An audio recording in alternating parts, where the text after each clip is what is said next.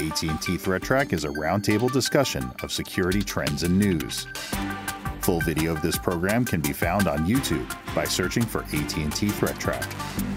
So almost 20 years, and for some reason we're still hearing about Counter-Strike malware? Yes. So I guess I can't pass this story up because it's got two interesting things from when I was growing up, Counter-Strike, right, and from when I'm growing up right now, malware. So apparently there's like this underground economy for playing Counter-Strike. So if you have like a Counter-Strike server, which is where people connect to play the game, right, and you're hosting, you can have like special privileges that you could sell. Like for example, you could sell the privilege of not getting banned or special power-ups or something like that. So a lot of people are able to make money this way. It's a sustainable business model for some small-time operators. So this one guy has figured out a way to drive traffic to him, even through Steam. So he found vulnerabilities, like remote execution vulnerabilities. So when you connect to a server, one of his servers, you basically get a little component downloaded down to you.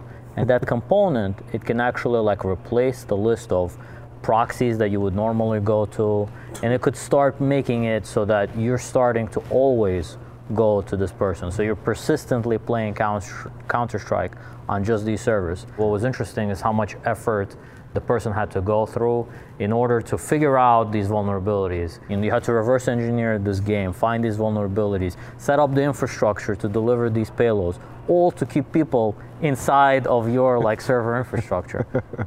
If you think about it a different way, they could have done a lot more, or this person could have done a lot more with the capability that they had on people's machines. I thought it was also kind of interesting too that that I think he modified both the legitimate and the pirated copies of the game. So people were it didn't really matter. Exactly. Right. And which always helps me to remember. Well, never downloaded pirated versions of anything, right, because they're always guaranteed to have a little bit more of something extra in there. And in fact, I think the pirated version, I think if I read it correctly in the article, it also had its own vulnerabilities, which he found as well. So he found vulnerabilities in the pirated version as well. It doesn't matter where you get the software from. If you touch his servers, you will probably end up with this vulnerable payload in your system. Now, the good news about this particular, article or news story is that Dr. Web, this AV company, they did work with the domain registrar where a lot of this infrastructure was hosted, and they were able to get all of that taken down. Oh, okay. So this thing is taken down now. You can't download the components anymore. Got it. The problem is, I don't think it's as easy to work with, the software, because you got to patch that. And I think some of these vulnerabilities were kind of known for a while, right, and still haven't been patched. And I definitely recommend that anybody who's interested in like reverse engineering and figuring out how some of these things work, check out the write-up, because it had a lot of really good detail in it. Like there was data structures, and it really showed you the flow of the malware. So it's really good for somebody who's interested in learning more about reverse engineering and how malware works. If you do hear about a story that concerns the product you use, take action. Maybe patches, make sure your AV is up to date and things like that. Just make sure you have personally a layered approach to catch as many bad things that could potentially be targeting you. Hey John, I hear you have a very interesting story for us today. Yeah, I do. There is a company in Norway, which maybe not everyone's familiar with, which is called Norsk Hydro, which is a large aluminum manufacturing company. They had a situation with ransomware. In particular, we think it's Locker Goga, which is a fairly new version of a ransomware. Their local manufacturing was kind of shut down. They did shut it down. They told people not to connect, do all the things you're supposed to do. And then, they started evaluating, what do they do about the ransomware? And what do we tell people? Don't pay it. Right. That's the best industry practice right now, is not to pay it. And they chose not to, which is great. There is no guarantee that if you paid the ransom, that A, that you'd get your files back, or B, that the infection wouldn't really present itself again. So have they announced what they actually lost, like, or did they lose anything, or what was actually like affected, right? Like, was it HR, or was it like their development, like? Really, they're being fairly generic. So they're kind of saying that it's their operations. Okay. It sounds to me like it's almost like everything on the network. I mean, the actual employees are told not to connect any devices to the company's network. Okay.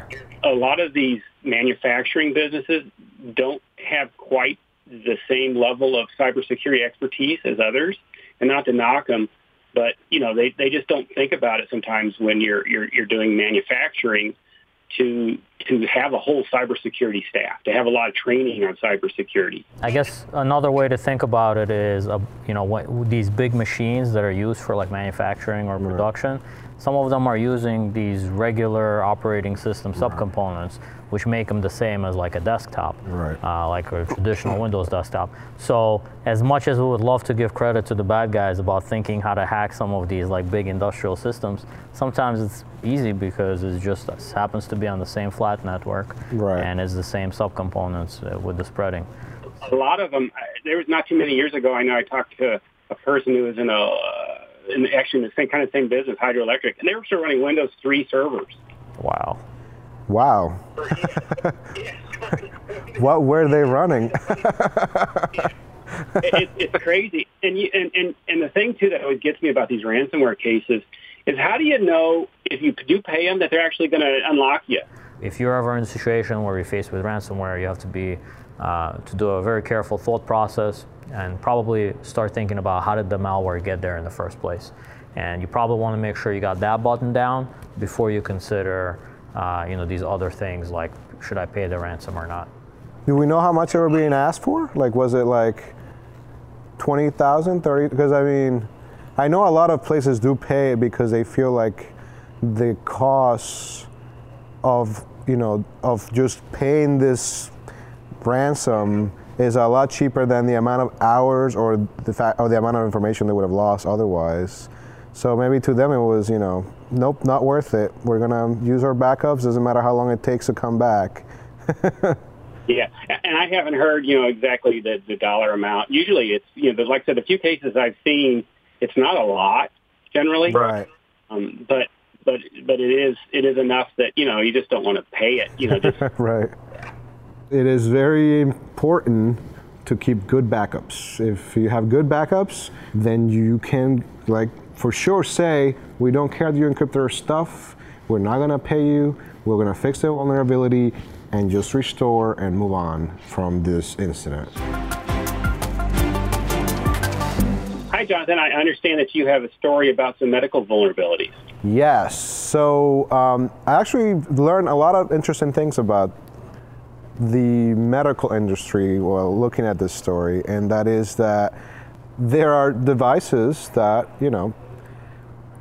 are implanted into your heart and are just always kind of there. They help you, but that they are also being able to monitor and control it from different, remotely. So an advisory came out for what they call the Medtronic Nexus Radio Frequency Telemetry Protocol. So this is actually a proprietary protocol by the company.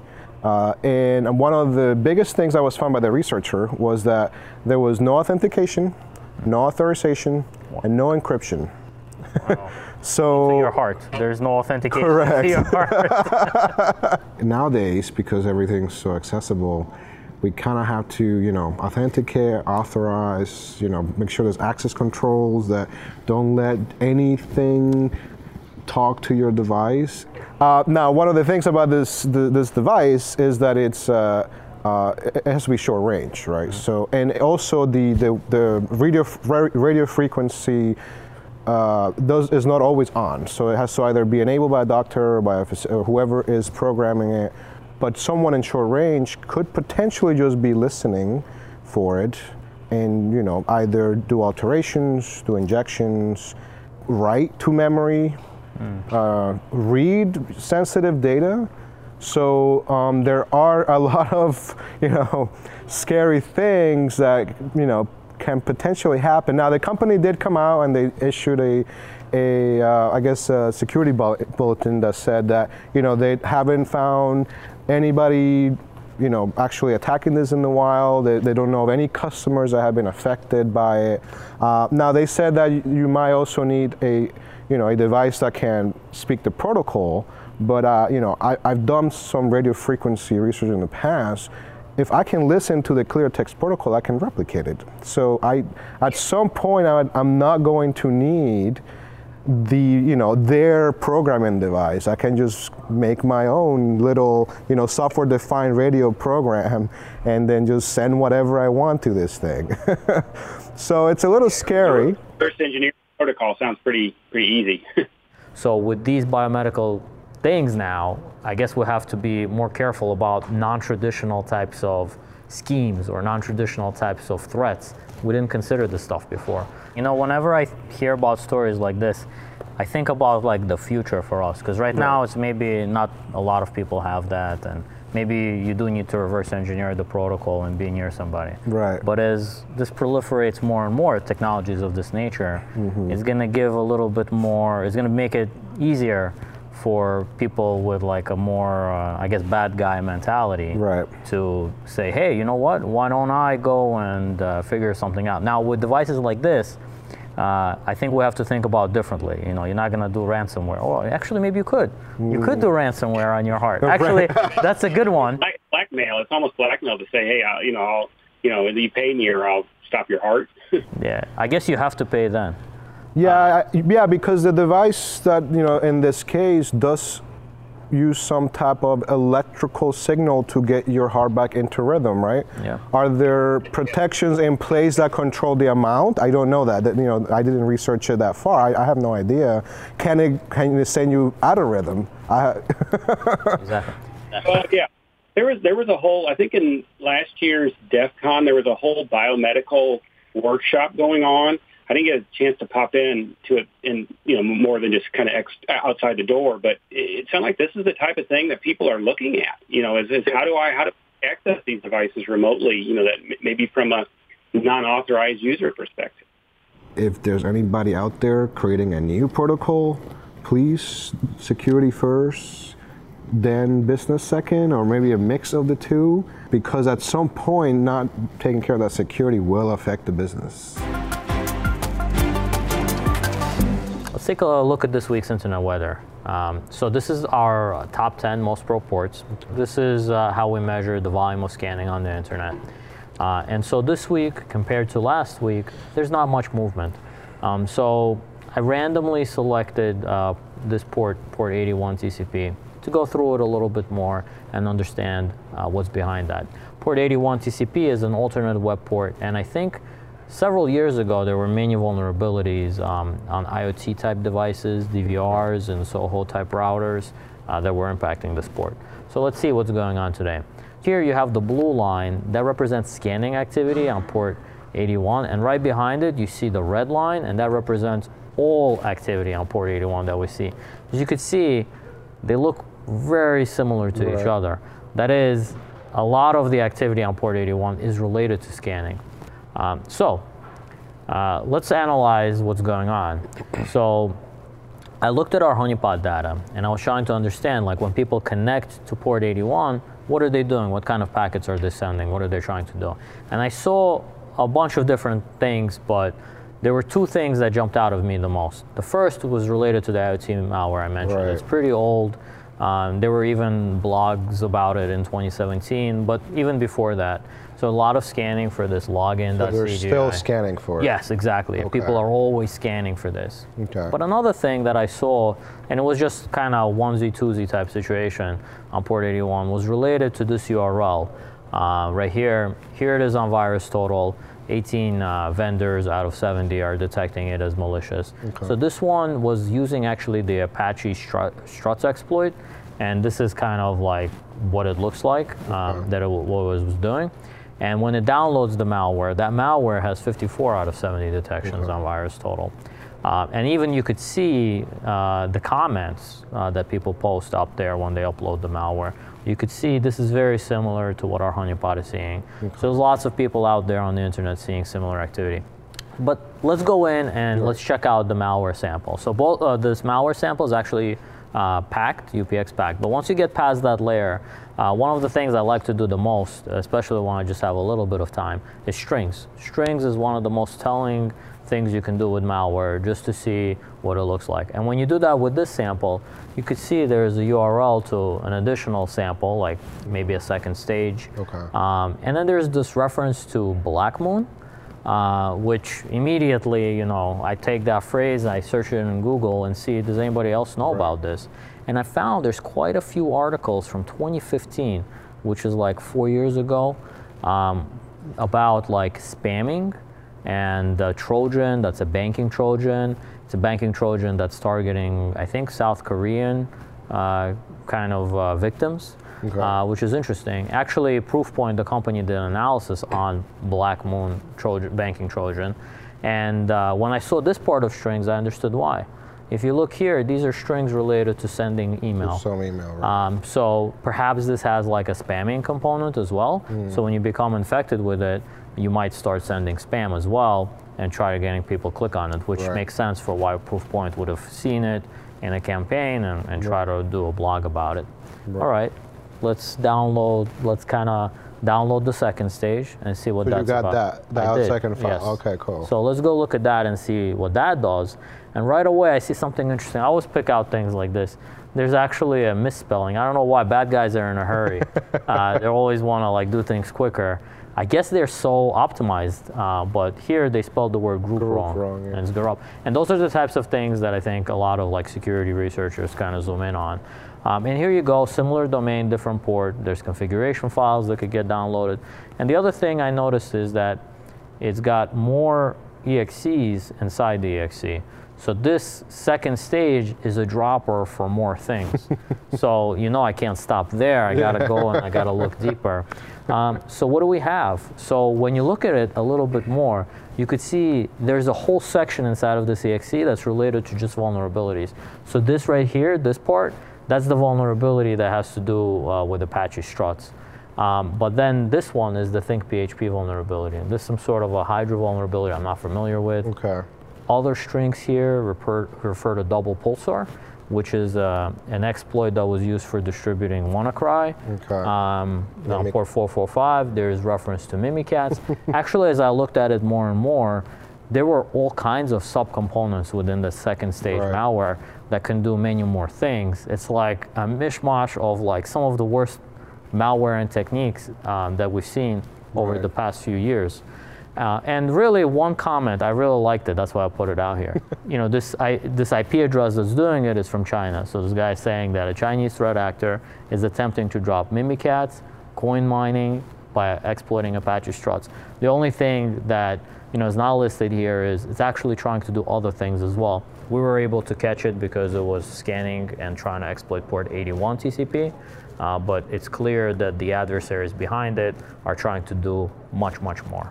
So that was a little bit of excitement. Let's get into more excitement with the most sources probing. So most sources probing is our measure of like botnet activity. If there's a lot of devices scanning on a particular port. And again, everything here is something that we've seen before, something that we've talked about. So I wanted to zoom in on port 5431 because I guess we haven't talked about it for a while. Now this port we actually have talked about quite a bit. I've talked about it, John, Matt, we've all described it. And so in this particular situation, what I see is this scanning activity kind of comes and goes. So this is 90 days, but then sometimes it's a little wider. You could see here probably in the last 30 days, the scanning has been sustained over a period of time and instead of just all of the devices all of a sudden doing it. So there's some kind of a change. So I wanted to go and see like who is doing the scanning, what are these devices. Now I like to throw them up on the geographic map because it really helps me understand what's going on. You could see there's like a lot of hotspots in here. You know, you don't see China scanning. You don't really see Russia scanning that much, and not much in Africa either. But there's the specific like India, And you got countries here like Brazil, Colombia. Yeah. Yes, exactly. And some places in the U.S. as well that are hotspots. Usually when I see that, it's letting me know that maybe there's a specific country or an ISP that's using a specific type of a device. That's interesting, yeah. And maybe they're deploying that to a lot of their customers, and their customers are maybe becoming infected or something like that. I decided to go and check out what are these devices. And basically what I found is some really old, I feel like today's episode is all about throwing things back to like back in the day. So this one is probably from like 2013, SANS diary, and this is actually exactly what's happening. This is exactly what we're observing. And also, there's a CVE or an exploit as well. So I did more device profiling. If you connect to the device, you'll see that it'll send you this string called BRCM400, which is kind of letting you know it's vulnerable. Yep. And there was this person, unfortunately I don't have the name here, but in 2013 wrote an exploit to show how one of these types of devices could be vulnerable. Yeah. Unfortunately, the difference between this white paper and what we're seeing right now is, somebody bad is taking control of all of these, thousands of devices that are in these geographically dispersed hotspots. Whereas this person was trying to raise awareness to the issue. Right. But here's approximately how it works, and it looks like, that's what it is. We now have a 7-year-old device, and no way to tell these people to maybe get a new device, or the fact that they are probably part of this botnet that just keeps on recycling itself. So I feel like that's a normal problem with devices like this. Yeah. Some consumers, when they're buying a device, rightfully so, they're like, wait, well, I just bought it. This is the thing. Do I need any more? So they're probably going to be keeping some of these things around for a while, especially if they meet the purpose.